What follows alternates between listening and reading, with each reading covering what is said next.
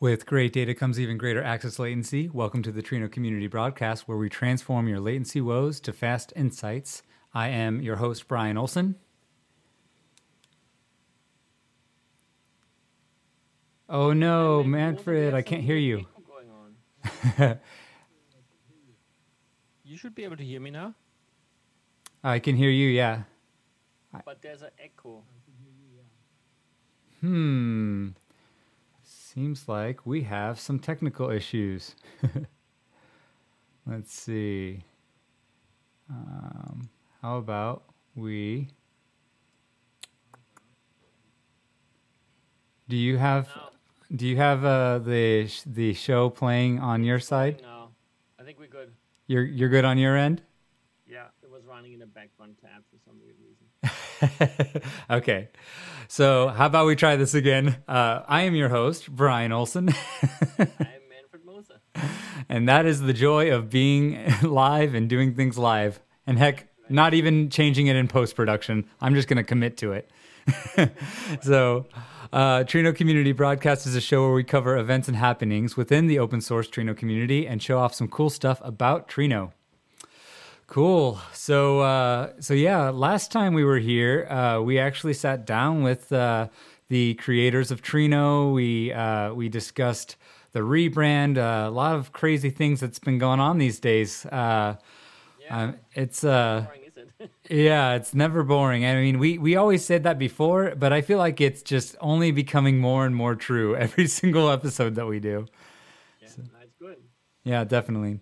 So, People are really enjoying the episode last time, and it's always great to talk and learn more and what's going on in the community. So yeah, not only in the community, like I think this time we were actually able to kind of get a much more deeper understanding of kind of the timelines, the story, and it kind of makes a lot of why things are the way they are makes sense for the community. So I think it was very, I don't know if I'd say like just cathartic to kind of understand, oh, that's why it's the way, or that's why we had to go through this whole rename. But now we have this cute bunny. And so this episode, we're going to be talking mainly about the concept of distributed hash joins, but we're also going to be talking a lot about, kind of how this rebrand is affecting folks. One of the common questions we're getting now that we've done the rebrand is, what's the migration entail? What's, what all was done in terms of the last release in 351? Which release should I be on? And so I think it's all these things that we're going to be also talking about this episode, just to get everybody's head on straight about where they're basically where they need to be, and how the upgrade process is going to look like for them. It's going to, mileage will always vary a little bit, but it will in general be something that we can talk about. But first, before we jump into all that, let's get a quick announcement from our funding, our funders. I can't literally talk today. Starburst Day.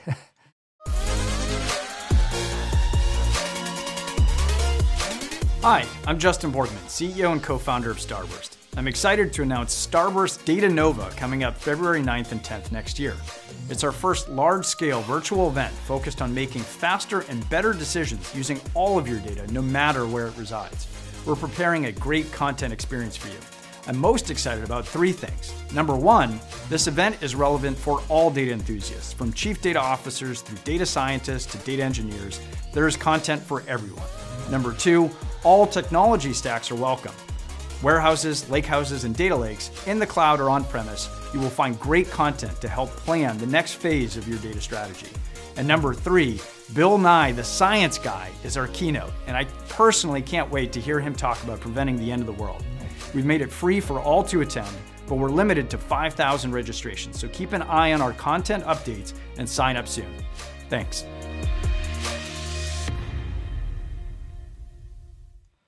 All right. So we are now talking release 351. Manfred, do you want to jump right into that? yeah, so that is a huge release in the sense that it includes all the name changes. As such, it has a big impact on everyone, but it doesn't have any additional features. So literally, when you go from like 350 that we like released earlier this year was the last release that uses the Presto branding, Presto SQL naming and stuff like that. And the 351 is our first stab at having a Trino release, and that had a lot of changes, right? Like literally simple dumb changes like, well, actually the directory structure of the source code changed now. Yeah. And it's actually quite a bit nicer. Or things that affect you as a user, like the file names of binaries that you download are changing. But then also things that affect you a bit more, like the JDBC driver has a different JDBC URL that affects you as a data consumer when you write your queries. So, and then of course, more like deeper changes where you need to, as a person that runs the platform, Trino, make sure that you test this in your upgrades, right? Like the RPM, for example, is a different file name now, and in the RPM packaging system, that means it's considered a new package. So you can't just upgrade. So what you literally have to do is uninstall it and reinstall. But otherwise, there is no changes as such in there that make it any different. Like once you have it up and running, it's just as awesome, even better, in fact, and has all the usual high performance and like standard ANSI SQL support and that kind of stuff. So. Yeah, from what David had kind of described a little bit, he kind of alluded to on the last episode, is that this change was primarily focused on getting everything from a client perspective.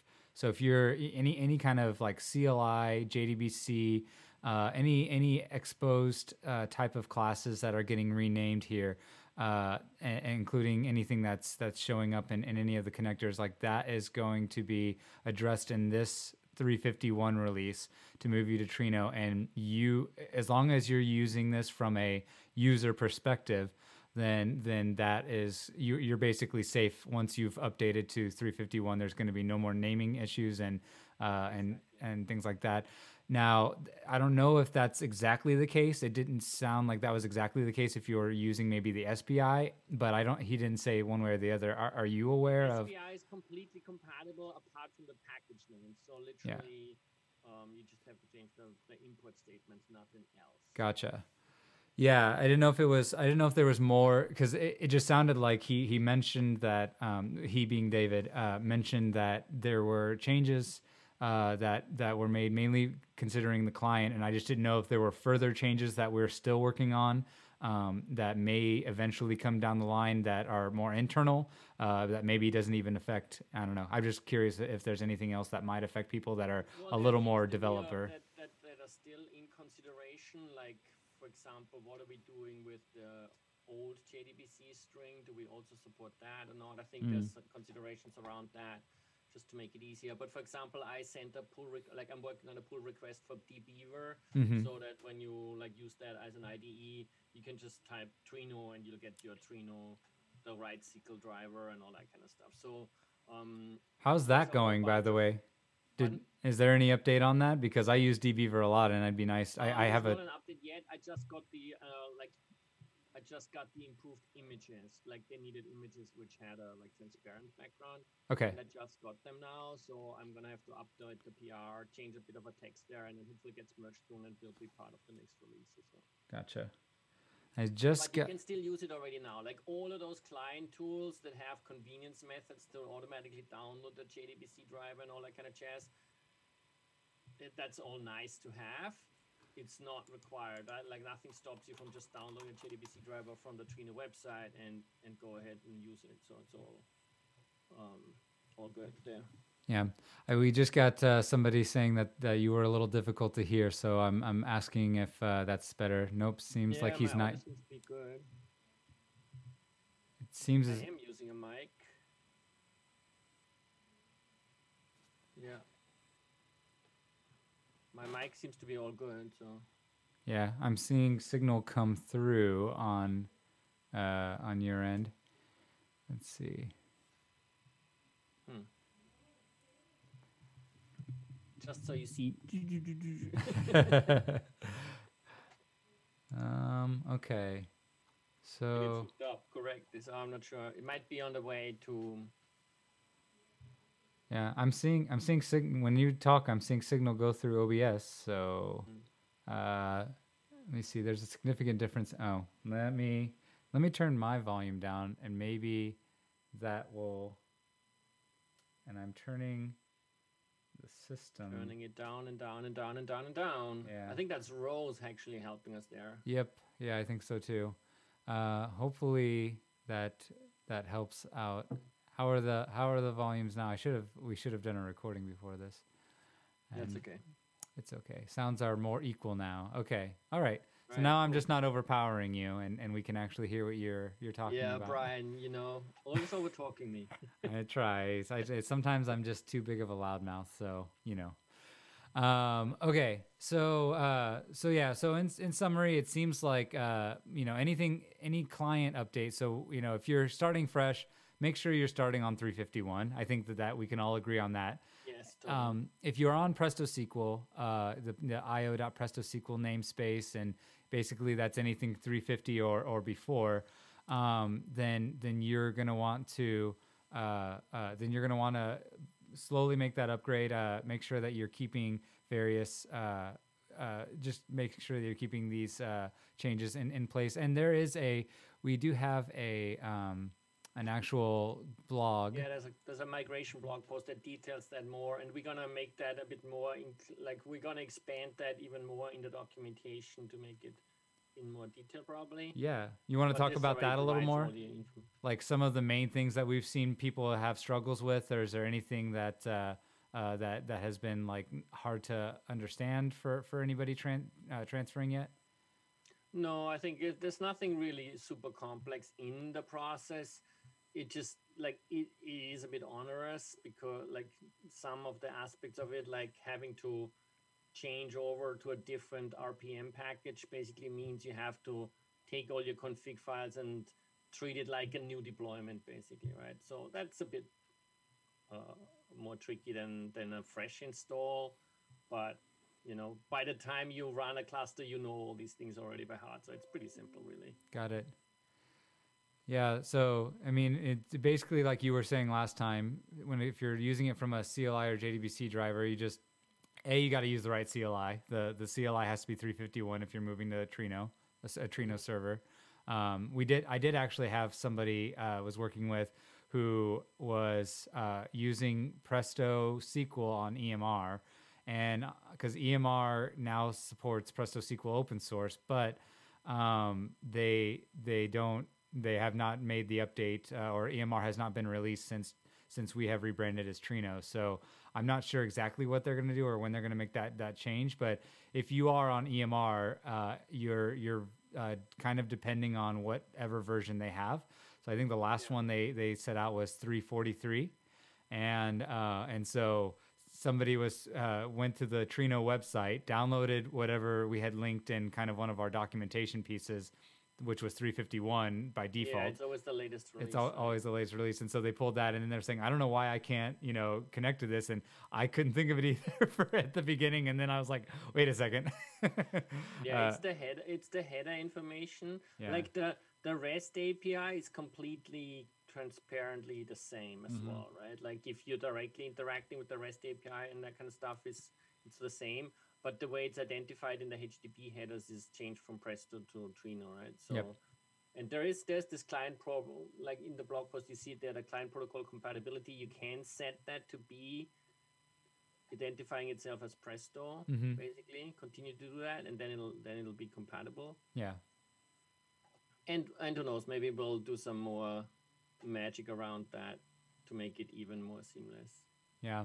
I also had to go through and update my Docker images. I always run kind of a local sandbox Trino thing, and so now when I moved it over, I had to make sure that was updated. I haven't messed with the JMX stuff yet. Well, the JMX stuff, they are all like Java package level metrics, so those all changed as well, right? Yeah. The name of them, the values and how they calculate and all that kind of jazz is the same. All the same. But where you find them is gonna be the same. If you're just using the web UI or so, nothing changes because it just exposes them in the UI anyway. Yeah. But if you're doing some other JMX monitoring and stuff for that, then you have to dig into that a bit. But enough. again, it's just, simple string change. Looks all pretty straightforward to me. I mean, is there anything else you wanted to cover before we go on to the concept of the week? Yeah, now go on. I think we should go on. But I do want to urge everyone, like, if you have any sort of like problems or run into anything, do reach out to us on Slack. And if you have any suggested improvements or so to make it even easier, we'd love for you to help us out or work with us on making it even easier. Awesome. Okay, so this week we actually skipped doing a PR of the week. We mainly want to this is more of a bridge episode to finally get us to the mecca of episodes we've been working ourselves up to, which is the dynamic filtering. And so one of the concepts that you kind of need to understand a little bit before jumping into that, if you're not familiar, is understanding kind of just joins in general, and kind of some of the terminology that's used around joins. Dynamic filtering is an optimization on running a join over a Hive table, and in particular, kind of not even just Hive table, but just kind of the Hive model table. So it could be an S3 or anything else. It doesn't have to be like HDFS Hive. But you're basically running this optimization over this join, and a lot of the terminology that's used to describe how this actually works can be a little confusing if you don't have like a very strong database background or it's been a while. So I wanted to really make sure that we covered some of the terminology here, and build our way up. And so one way I think it was a good way to kind of talk about this was the most common join algorithm that's used in the Presto query engine is distributed hash join. So we're going to start off and kind of take a step back first and just talk about some of the terminology, and then kind of work our way up to what exactly is a distributed hash join, and then kind of apply that terminology then to describing how the distributed hash join works. So basically, I'm not this all this writing here is stuff for you guys to check out on the show notes later. If you're on the podcast, check out the show notes that are linked, and you can read into this. I just wanted to give anybody who's kind of coming in just that wants to read over it a chance to check this out. But I will just be talking about it in prose. So when you think about a join, we're usually talking about two tables that have a set of rows. And so there's usually going to be a column that, or not usually, there will be a column, at least one column, maybe multiple columns, that you basically want to go and find what columns, based on some criteria that I'm going to lay out, what are the columns that I want to specify, and what are the conditions or the criteria that I want with those joins to basically say, when these conditions are met, make this join basically to take these different rows from these different tables and kind of make them a single row. Basically, this is the concept of relation in relational databases, is that we are saying that based on these equijoin criteria, that there are these joins are significant to one another in the query that I'm asking. So when you think about how does this actually get implemented, the easiest way to think about it is to start off with is a nested loop. So in a nested loop, you'll have kind of two things that you're trying to join, and you have to loop over both of these things. So when I say things, tables. So one way we can simplify this is if we just think about two tables that literally just have a single column. This can be in Java represented as an array. So we just have this little array of integers called outer table. And I just have it from 2 to 12 by even numbers. And then in the inner table, I just have 1, 2, 3, 4. And so we can loop through this outer table and inner table by doing this nested join. And basically what we're going to do is print out the combination of these two values at any given time. So Well, what we first are going to do is anytime we have a value for the outer table, we're going to have the pair be the first value of the outer table plus all of the pairs of the inner table, and each one is going to be a explicit value. And this is going to output what we call a Cartesian product. This is basically just a fancy way to say, I want every single possible permutation of the sets of both of these tables. So if I have 2 in the outer table, this is the first value, then I want to have different values that spit out 2, 1, 2, 2, 2, 3, 2, 4. And then for the next value, I want 4, 1, 4, 2, and so on and so forth. And so that's going to give us our Cartesian product. In fact, if we look at down here, we see that ends up being the output of this nested loop here, as we see for every single value of the outer table, we see an equivalent of the inner table. So for each of those outer table values. And so that would be just the most simplest basic join that you can have. I talk a little bit about the relational algebra. Sometimes you'll see this represented as relational algebra, and the basic idea is that you would have some value that would say, let's say O for outer, and then I for inner, and then the Cartesian product would be represented by a multiplication sign. You'll see that type of notation, as well as you might also see this be represented in a tree format. So there may be some operator. You could either see this listed out as Cartesian product, or you could say that there's actually like an X there, which is that symbol in relational algebra. And then it's just pointing down to the outer and the inner. Now, another bit of notation, and I have this note down here, is when we're looking at something in relational algebra, or when we're looking at something in a tree diagram like this, you will always see the outer join. So if you're thinking about these as a nested loop, you'll always see the outer join be displayed on the left side of the join itself. And there are particular reasons for this that aren't going to be very clear whenever we're just looking at this as a nested loop, but we'll get to that here in the next iterations of these how we're going to optimize this loop here in a minute.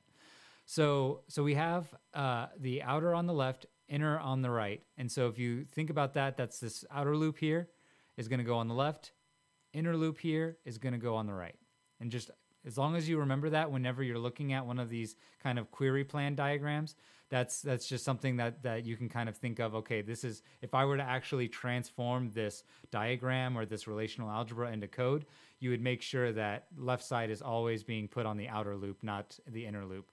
Because in theory, you could get, especially when you're talking about the Cartesian product, you can get the exact same answer whether you're putting the inner table here on the outer table and the outer table on the inner table. You could flip those around and you're going to get the same, maybe not, you would have to switch up how you're printing this out to get the exact same output, but you're going to get the same permutations. The total number of permutations is the same. Yeah. Exactly. So that being said, that is the most basic kind of like ground floor type of join that you can do. And that's what you do whenever you put like, you'll see in SQL notation, I didn't put this up on the notes, but in SQL notation, when you put like a comma or you say cross join, that is the type of join that will generally be computed, that will be computed.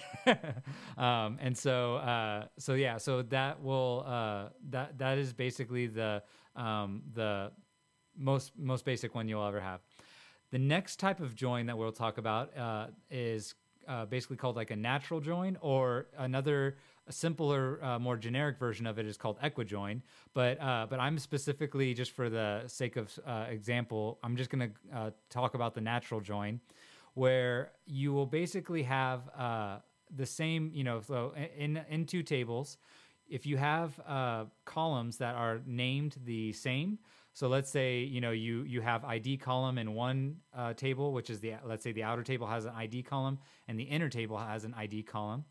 Then, and then let's say there are like columns A, B, C in the first table, and there's columns D, E in the second table, then it's going to notice that there's a matching ID column, and the database is going to, and the query engine, I should say, is going to be smart enough to say, oh, okay, if there's this ID column, and then and they're asking for basically what's called this natural join, I am basically going to do where this column equals this column.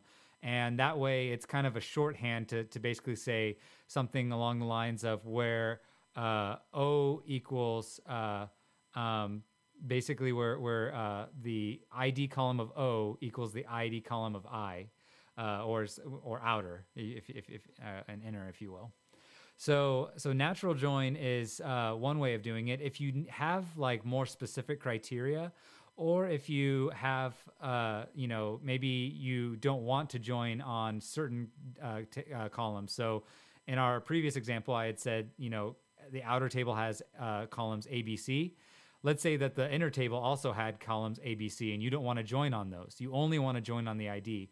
In that case, you can't use a natural join, because natural join is going to basically be very simplistic and say, this column exists on this table, this column exists on this table, so I'm going to use all of these columns to make sure that they're all equal. So you have to be careful when you're using a natural join and make sure that that's actually what you desire, that what you want out of it. And so sometimes it's even more clear to specify an equijoin and say, hey, here are all the actual join criteria that happen here. Were you going to say something, Matthew? Specifically, when you write a SQL query, you tell in the query what's joined on, right? Yeah, that's typically much more clear. If you do, I'm actually not sure. I've never used natural join syntax in, and I'm not sure if it's actually part of the ANSI SQL syntax or not. That might just be an extra thing that exists in some databases and not all. Yeah, I think you just have to say what the join is on. Yeah, for now, just as an example, right? Say, like the key would be something like you have a whole bunch of like transactions for a specific customer or so. Mm-hmm. The customer key, it's often called also the key. Mm-hmm. Like you have one customer record that is like that person, and then all the transactions related to that person or that account, that same identifier shows up in all the transactions, and that's that key, that identifier, that's the same.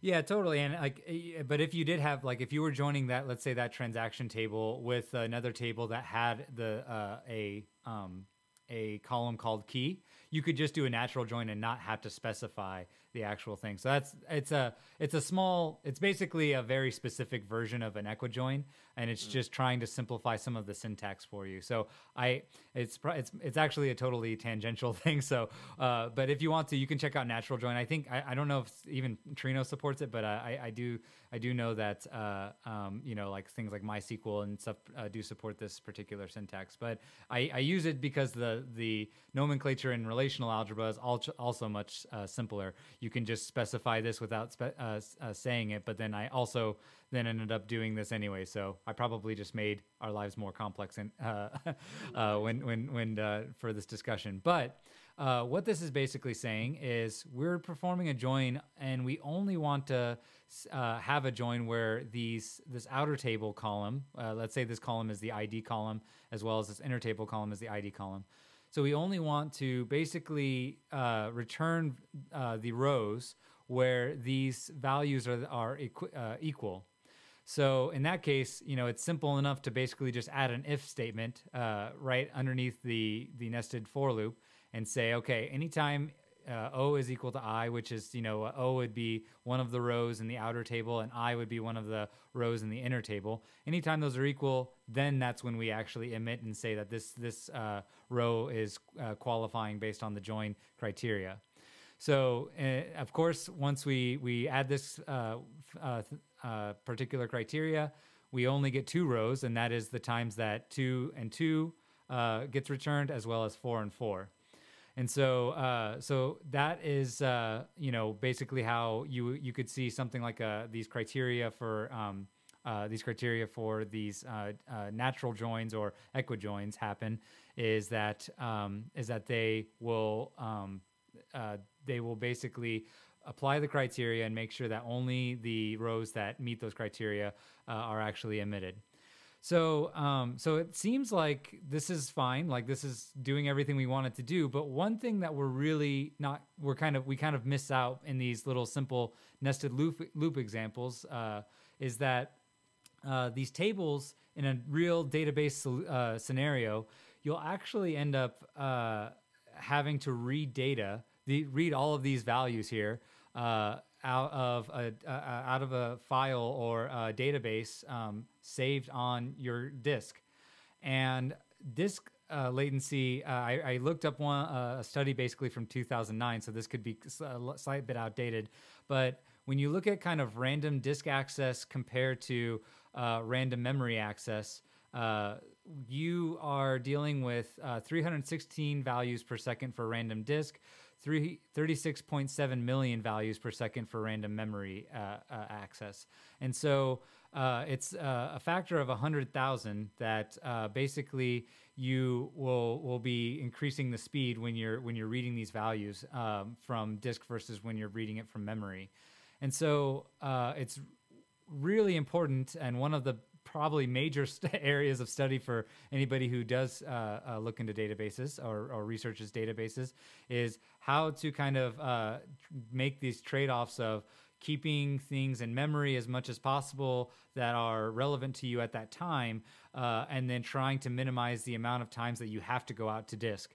And so this is, of course, something that's very important to anybody, including us here on the Trino team, to kind of optimize for. So then we look at how maybe there's a way that when we do these joins, we don't necessarily have to do this nested loop, because if you look at the complexity for any of these nested loops, you're when you're talking algorithmic complexity, you are looking at a n squared, big O n squared, which means that anything on the outside has to basically anything on the inside has to happen every single time something happens on the outside.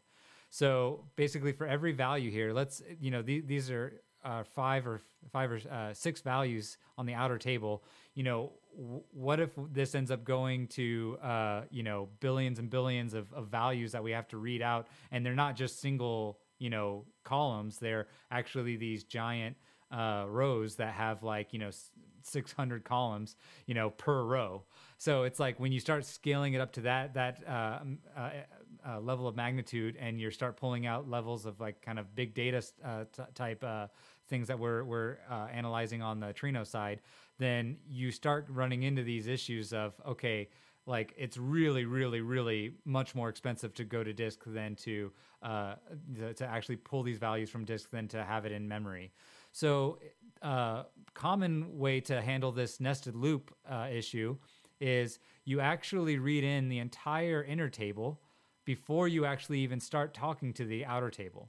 So that's actually what we can do here. And what they, well, here, before I hop into that thing, let's stay into the natural, this loop thing here.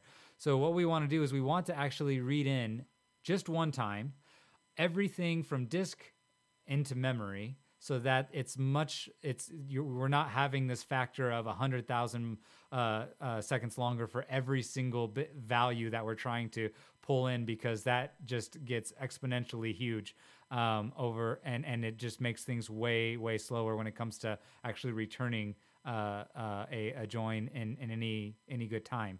So we now can basically say to this table that we're going to first pull into memory, we can call that the build table, because what we're going to do is we're going to build that table in memory. So that is the terminology for this inner table, and then the outer table we're going to call a probe table. We don't necessarily want to read everything, since the outer table is basically we're going to loop over it anyways. We can just hold the inner table or the build table in memory, and then the outer table, we can just stream it across, because there's no real use to actually bringing both tables into memory, because you're just basically just filling up your memory at that point. You only need one of them in there to actually do this nested loop, but then you're not having to do that disk access every time on the inner table. Is there any better way I can explain that, Manfred? I don't know if it's like if I'm being too convoluted, or if I should just move on to the real example of this. No, I think that's good. Just for practical purpose, I want to just give a little bit of light on the practical implication. What that means, and it comes up now and then, is the idea that you load one table completely into memory to process it is extremely important. And the implication for that practically is that your nodes, like your workers in the cluster, should have enough memory to be able to do that. Yep. So that's a real question and concern. And that's why you typically want to have larger nodes in Trino so that you can do that optimization. As we'll see in a sec when Brian dives into that, it makes a big difference. So by having bigger nodes that can load bigger tables of this like reference lookup data or so, you can get tremendous performance improvements out of just being able to load the data. And that's why you want bigger nodes. Yep, absolutely. And this is why, you know, when you see queries start to fail and things like that, it's usually, you know, it's just we're trying to basically load all these tables into memory and keep everything alive, and you've basically gone over your quota, or you've gone over what we can actually support on these individual nodes. So we're just going to have to kill your query, unfortunately, kind of thing. So that's why it is important to getting back to some of the stuff that Dane talks about in the video, talking about cluster tuning and things like that. That's super important to make sure that you consider how much load and how much memory is going to be, basically how much of these tables are going to be pulled into memory at a given time. So moving on, let's now that we are kind of armed with this build and probe terminology. So again, the build table is the one that is on the inside loop originally. We want to basically pull that out and build that table up in memory first, and then we're going to actually go stream the probe values and basically use them to give us the values that we want. So here's the loop now. You notice now that there are two for loops, but they're not nested within each other. So that is actually the key to making this join much faster when we're dealing with this big amount of data on disk, and we don't want to have to pay that penalty to actually read all that data off disk. So we're going to have this hash table, which in Java is can be represented as a map. And so it's a little difficult to maybe understand with this concept, but you could think of the hash table. It's mapping. It's a map of integer to integer, but this integer could also be a row. So it could be an integer, meaning the hash value, and then it could be or it could be the hash value could even be a string, and then on the value side of this map in Java could be actually some row object that has, unlimited number of columns and things like that. But for our case, we're talking about these tables which are just integer arrays that only have a single column here. So it's just basically a map that goes from the hash, which is the integer column, and it's also the entire row value as well. So it's going to be a little silly, but I use this kind of this terminology or this naming here, where we're actually going to rename any of the individual row values to the hash itself. So that way, when you actually build this table, you're actually putting one value, even though it's the same value, one value that is the hash as the basically the key of that hash table, and then the row is actually going to be the value that comes back from that, and that could be generalized to multiple rows or multiple columns in a row. So here's the for loop that builds this. And now once we're past this for loop, now we have built in this build table in memory. And now we're going to actually go across the probe table and pull out the hash values and basically say, okay, anytime where the hash value actually returns the build tables row from this hash, then and it's basically not returning a null, then we're gonna emit that as a build row plus the row, and we're gonna get the same output that we had before, where it's going to be 2244 that get output from that because the values are equal, right? So nothing's really changed in terms of the query plan or anything like that, other than that we're calling it the tables now. Instead of inner and outer, we're going to call them, the left side, the outer, what was originally the outer table is now still on the left, called probe. And the build side, the build table, is now on the right side, and that one is originally the inner table. And so relational algebra and this tree doesn't really change too much. But what does change when we implement this way is we've now dropped from a n squared runtime to now a linear runtime. So basically, we only pull in the values, these values of the database, or basically from the storage. We only have to pull that in and scan that one time instead of having to scan that storage space every single time. We go across a value in the probe table. So that's really the whole point of having a build and probe table, and why it's so fundamental to even not even hash joins. We're getting there in a little bit, but even when you're looking at when I meant to say distributed hash joins, which is what we do in Trino. This hash joins are much more valuable whenever you're looking at trying to optimize just any database in general. This could be in MySQL and other things. Whenever you are basically lacking the ability to have the data in a sequential order, which would be something more like a B tree, and you can only do that with one column, right? So yeah, anytime you're lacking that capability, you can also use a hash join in any of these databases. This is not anything that's like Trino specific. In fact, it's very, very common to a lot of databases. One slightly tangential point to be made here now, and I'm not going to go into the depths of this, but I wanted to show this image just so that it kind of really puts the thought in your mind of how this extends out into database theory in general. There are these concept of left deep and right deep query plans, and so you can see that based on the orderings of these joins and based on how the probe and build will basically happen, it will affect the way that your query gets ran. So this is a bit tangential to the actual point of the distributed hash join, but I wanted to point this out, and I have a link to a cool little article that kind of talks about this, the implications of doing a left deep plan versus a right deep plan.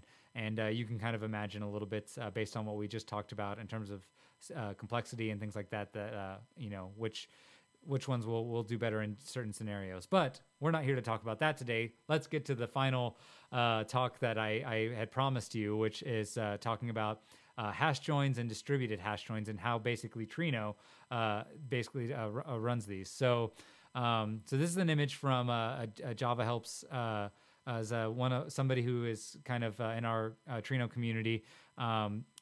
Wrote this up and talks about hash joins a little bit. I really like this image. It kind of really showcases the in-memory. So if you see this box, this is meant to talk about memory. And you see some data source. And basically first you do the build table, stores that information in memory on some sort of key. And then as you're probing the table, you're kind of he's showing this kind of as kind of a streaming set of values that are coming by memory. And then, if you wanted to really be full proof on this, you would show these values also kind of going away and getting thrown out if they don't actually meet the criteria.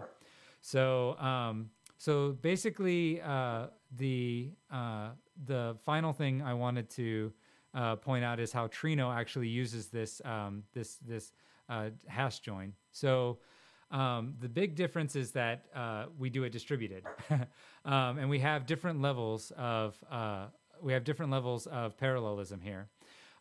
So first level. Actually, Manfred, I have to go put my dog away. Can you stall for just 1 second? Yeah, sure. So The other aspect, like what you always have to remember when you like look at probe versus build, is the simple thing to think about is the build is always the what's often called like the lookup table or so. So it's basically like the reference data, the non-transactional data that's used from a practical perspective, and it's important to have that in your query on the right side so that Trino can understand which one to put into memory. Because if it's in the wrong one, like if it tries to put the transactional table into the memory on all the nodes, then it's going to run into problems with the memory much faster than if it's just a lookup table of, you know, like a couple of cities or countries or whatever, right? So sorry about that. Dog was starting to go a little crazy, and I didn't want that to basically affect the stream. So okay, yeah, me and the bunny were looking after things, so don't worry. Awesome, good to know.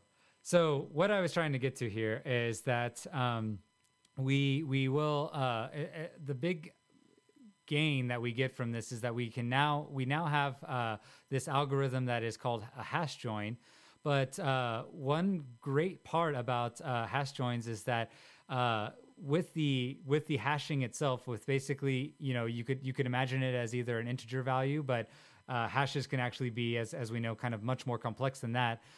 They will help you in kind of ways that if you want to basically imagine each of these values that gets ultimately put into what we could think of as like a partition. We want these values to ultimately wind up somewhere, and they don't have to be on every single node. So looking at different workers. So let's say you have workers that are spread across your Presto Trino cluster, and you want to basically divide that work up. You can now use that value that was hashed to basically divvy up the work. You can specify different buckets, and it's very well known to basically say, take this hash value or this set of hash values. So in this example, we could say this string www.javahelps.com. Maybe they're hashing on the URL or something. So you can actually use that as a hash value, and anything that is, www.javahelps.com will go to worker 1. Anything that is trino.io, that goes to worker 2, and so on and so forth. And now this actually becomes a very good framework for us to start pushing these individual set of values that are going to be needed for the joins. Now this can be easily distributed across the workers, in particular the Presto workers. And so Presto will now know, Presto, man, I got to get that out of my head. Trino will now move these rows that are going to be meeting a particular join criteria to that individual worker. And so, what basically needs to happen is once the data has, once the rows have all arrived for one particular hash, you can then start taking the next set of values and go to another level of parallelism. And so, the next level would be that within the worker, you actually are going to spread out different. So worker 1 might actually have javahelps.com. It may have java.com, and it may have a couple, various other hash values that get mapped to it. So it then has the responsibility to deal with these different values and map them to a particular thread. So it can also then process these within these different threads as it basically gets these different values. So thread 1 will be assigned a particular hash. Thread 2 will get assigned the next value hash, and so on and so forth. So each thread in this worker is now assigned to that hash value.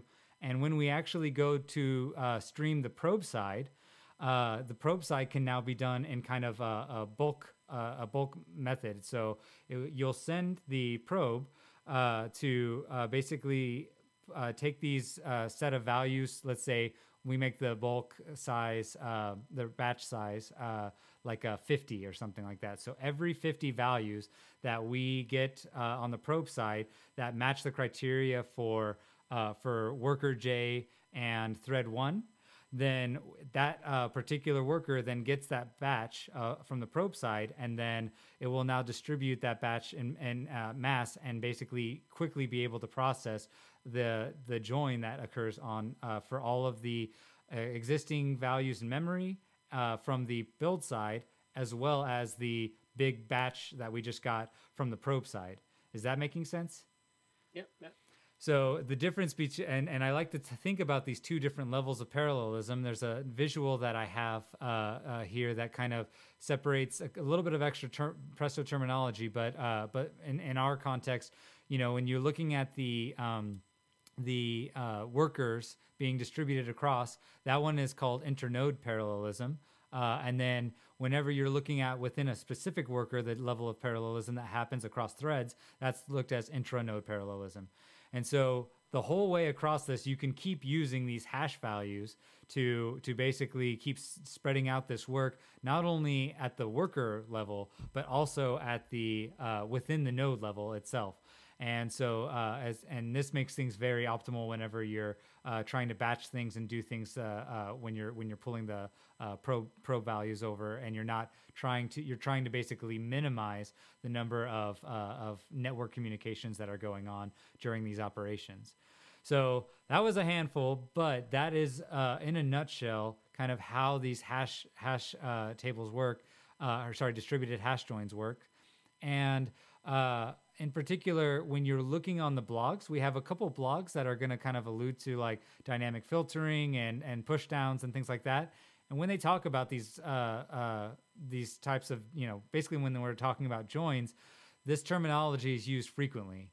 And so it's very, very good to kind of have this repertoire of terminology and understanding of how these algorithms work, just even at a surface level, so that when you're kind of running these tuning operations, you kind of get a feel for, okay, at a task level, this is kind of the things that I'll be changing, and then at an operator level, these are the kind of things that I'll be changing whenever I dive into the intranode versus internode type parallelism. So that is the concept of the week. Manfred, did you have any final comments that you wanted to say about distributed hash joins? Yeah, one thing that I want to again, I'm going to go back down to the practical thing, what that means. So just keep in mind, the coordinator has to orchestrate all that, where the different hashes are on which workers. Mm-hmm. The transport between and the talking between the workers and the coordinator is all via HTTP. Mm-hmm. Each worker runs a large, big JVM that maxes out the memory available to it. And then in that Java virtual machine, the different threads in that worker, they just collaborate across threads. So that's, again, a different level of performance, right? So it's much faster, obviously, to operate within the JVM, and there's one large JVM running, not multiple on each worker. There's one very large one, and all the parallelization happens within the one JVM across threads. Mm-hmm. So it's like a nested parallelization in a way. Yeah, and I mean, and that along with like all the optimizations that are done in like the JVM is really like the secret sauce to Trino's like success and speed, and why it's become so popular. So cool. All right. Well, I think that should be getting us in a good space then for the next episode, which is going to be finally getting the dynamic filtering. We'll be having Ranak and Carol join us for that to talk about the specifics there. And I was showing something that we thought we were going to be able to get closer to. Why don't we just get off the? Let me go back to the interview scene, because we actually are not ready, unfortunately. We said by this time we were going to have a short list of names. Well, we do have a short list, but not the final short list to provide people to vote. We have some really cool names. Like, personally, I definitely have a few favorites. Yeah. That I like. So what would be, okay, so what's your favorite, current running favorite right now? Okay, so I have three. Let me throw out three favorites. the short one is new, as like just NU, which is my background is in physics, so that's one of the particles that works well with neutrino. Is like Trino comes from neutrino, so I kind of like that. Yeah, I like that too. I'm an avid coffee drinker and Java developer, so I also like espresso. Yeah. And then the third one is nitro, that I also find kind of funny. Yeah. Also, yeah. So all of these, and I actually brought out one more coffee related one, which was cappuccino, but it's too hard to say. It's too long. It's a little cute, but at the same time, yeah, it's just like not. It doesn't have the urgency that espresso has. So I would say if I had my top 3 picks, would also be kind of sitting around Lepi. Is one that was not on your list.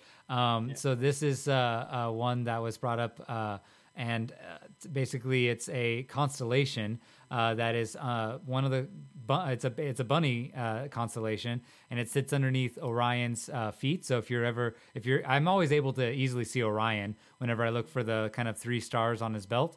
So if you look south of that, south of Orion's belt, there you should be able to eventually spot Lepus, and then so we could and Lepus is also a known to be a very fast bunny because it can run away from Orion and Orion's dogs. Orion is a hunter, so it being the hunter that's trying to hunt the bunny. So we're gonna have a full-on background story for our bunny. Exactly. We can adapt the background that I'm using to actually have the solar thing in here somewhere. Yeah, and just have him running away from Orion or something like that, and constantly outsmarting Orion and his dogs. So that was one I thought, and so it's for short for Lepus, it would be Lepi, and I thought that was very cute. I also am a huge fan of Nu. It's very neutrino centric. Nova was another one for me. So if I'm not going to choose one of the coffee ones, would also be Nova. I thought was very cool because neutrinos are actually created during radioactive decays, such as a supernova. So I thought that was pretty neat. Kind of another alignment to the neutrinos kind of naming there. So a lot of things up in the air there. We're also going to try to see once we get this set up. We will be putting a poll out there for the short list of these, like kind of, I would say, I don't know if it's going to be about 5 or so. We're going to kind of keep culminating and find out who, but there'll be a smaller list of names to choose from out of the ones that were given to us. A few honorable mentions I would also like to say was Commander Bun Bun. I like that one. There was also Quentin Tarantino. And shoot, what was the last? There was one last really good one, and I can't. We'll have them in the show notes, and there's a thread on Slack where people voted and suggested them. So for sure, if you're looking for some funny suggestions, you can definitely check out that thread on Slack. Definitely. So, so for the last part, Manfred, do you want to just talk about? You had kind of mentioned we have a few requests from the community. Yeah, you want to quickly go back to the share screen, and we'll bring up the website. Well, there's 2 aspects to that. Our website, the Trino.io website, has a user testimonials section now right on the front page. And we would love for you all to tell us about your Trino usage and get added to that. So go back to the front page and you'll see that it just shows all the logos. And you can see here each individual logo links to that specific testimonial, and it all goes to the users page. We are constantly adding more. There's a lot of organizations we're talking at the moment too. They're just gonna get their snippet of text they want to have on that website as well. So for sure. Please reach out to us on Slack, and we'll get them added. All we need is a little paragraph, your logo, and the link. We can link to your engineering blog or whatever you like to do there. So it would be awesome to make this a big long list. Yeah. And I think it is. I think the reality is it's a pretty long list. And I think one thing about the rebrand that made this very apparent about how long this list was how many people came to us screaming when they were like, "Wait, what's this mean?" It's like it's kind of funny. Like a lot of people lurk on the channels, and you don't really get too much of a sense of who's actually using it until you rebrand and change the and basically cause a need for migration to happen. So it was interesting to see just how many people were actually using Trino versus Presto. Yeah, there's a lot of like, I mean, there's a lot of advantages to using Trino. Yep. In terms of performance and more connectors and stuff like that. And that reminds me, actually, go to the blog. There's a very nice blog post that we also published since our last episode that talks about what we had happening in 2020. Just by the numbers, some of those things are truly astonishing, like the growth on Slack, the number of commits, and then all the changes on the code. So definitely worth checking out all the things that happened there. That's if you're interested to see where Trino is going. Also, there's a lot of things going on at the moment. That's very exciting. So check out that blog post on Trino.io as well. Definitely. Last one was you were going to mention about seeing if we can do a little request for documentation. Yeah, same with the user testimonials. We would love for you to reach out, and we can help you with that. Myself and my team and a lot of the other maintainers and committers, we're all working towards improving the documentation and the website more and more, obviously. And it is a little bit different now. It used to be a folder called Presto-Docs, where the documentation is. It's even simpler now. It's literally in the code base, just a /docs directory. And there is a very simple Docker-based build where you just go /build and it will do the build of the documentation. It then just generates static HTML in a target directory. So literally, it's in the Trino itself, not the Trino.io. Oh, okay. So yeah, not Trino.io. See, I was showing that people might get confused. The Trino.io is the website source code where the user testimonials go. If someone wants to send a pull request, that's totally cool as well. But we can also just write it for you. And you see here the docs directory is literally just now this build script. It's and the rest is just restructured text files. Pretty simple to write. It's kind of like Markdown. It's just a little bit different syntax. And if you're struggling with any of that, the README in that directory also has lots of help on like our Google documentation style guide that we're following for titles and grammar and all those kind of things. So there's a lot of help available. And we're also always on Slack. So anyone that works on some code, ideally also think about how you want to talk about that to your users and reach out to us and we'll help you find the right document to put this in or add a new one, right? Yeah, definitely. Cool. That'll be awesome. All right. So that was our episode today. Is there anything else you needed to cover before we hop off, Manfred? No, I think we're good. Do continue to reach out to us, and we'll work together and make Trino awesome. Awesome. So, music for the show is provided by Mega Man 6 gameplay album by Krzysztof Slawikowski. And thank you very much for joining us today. We will see you all in 2 weeks. All right. See ya.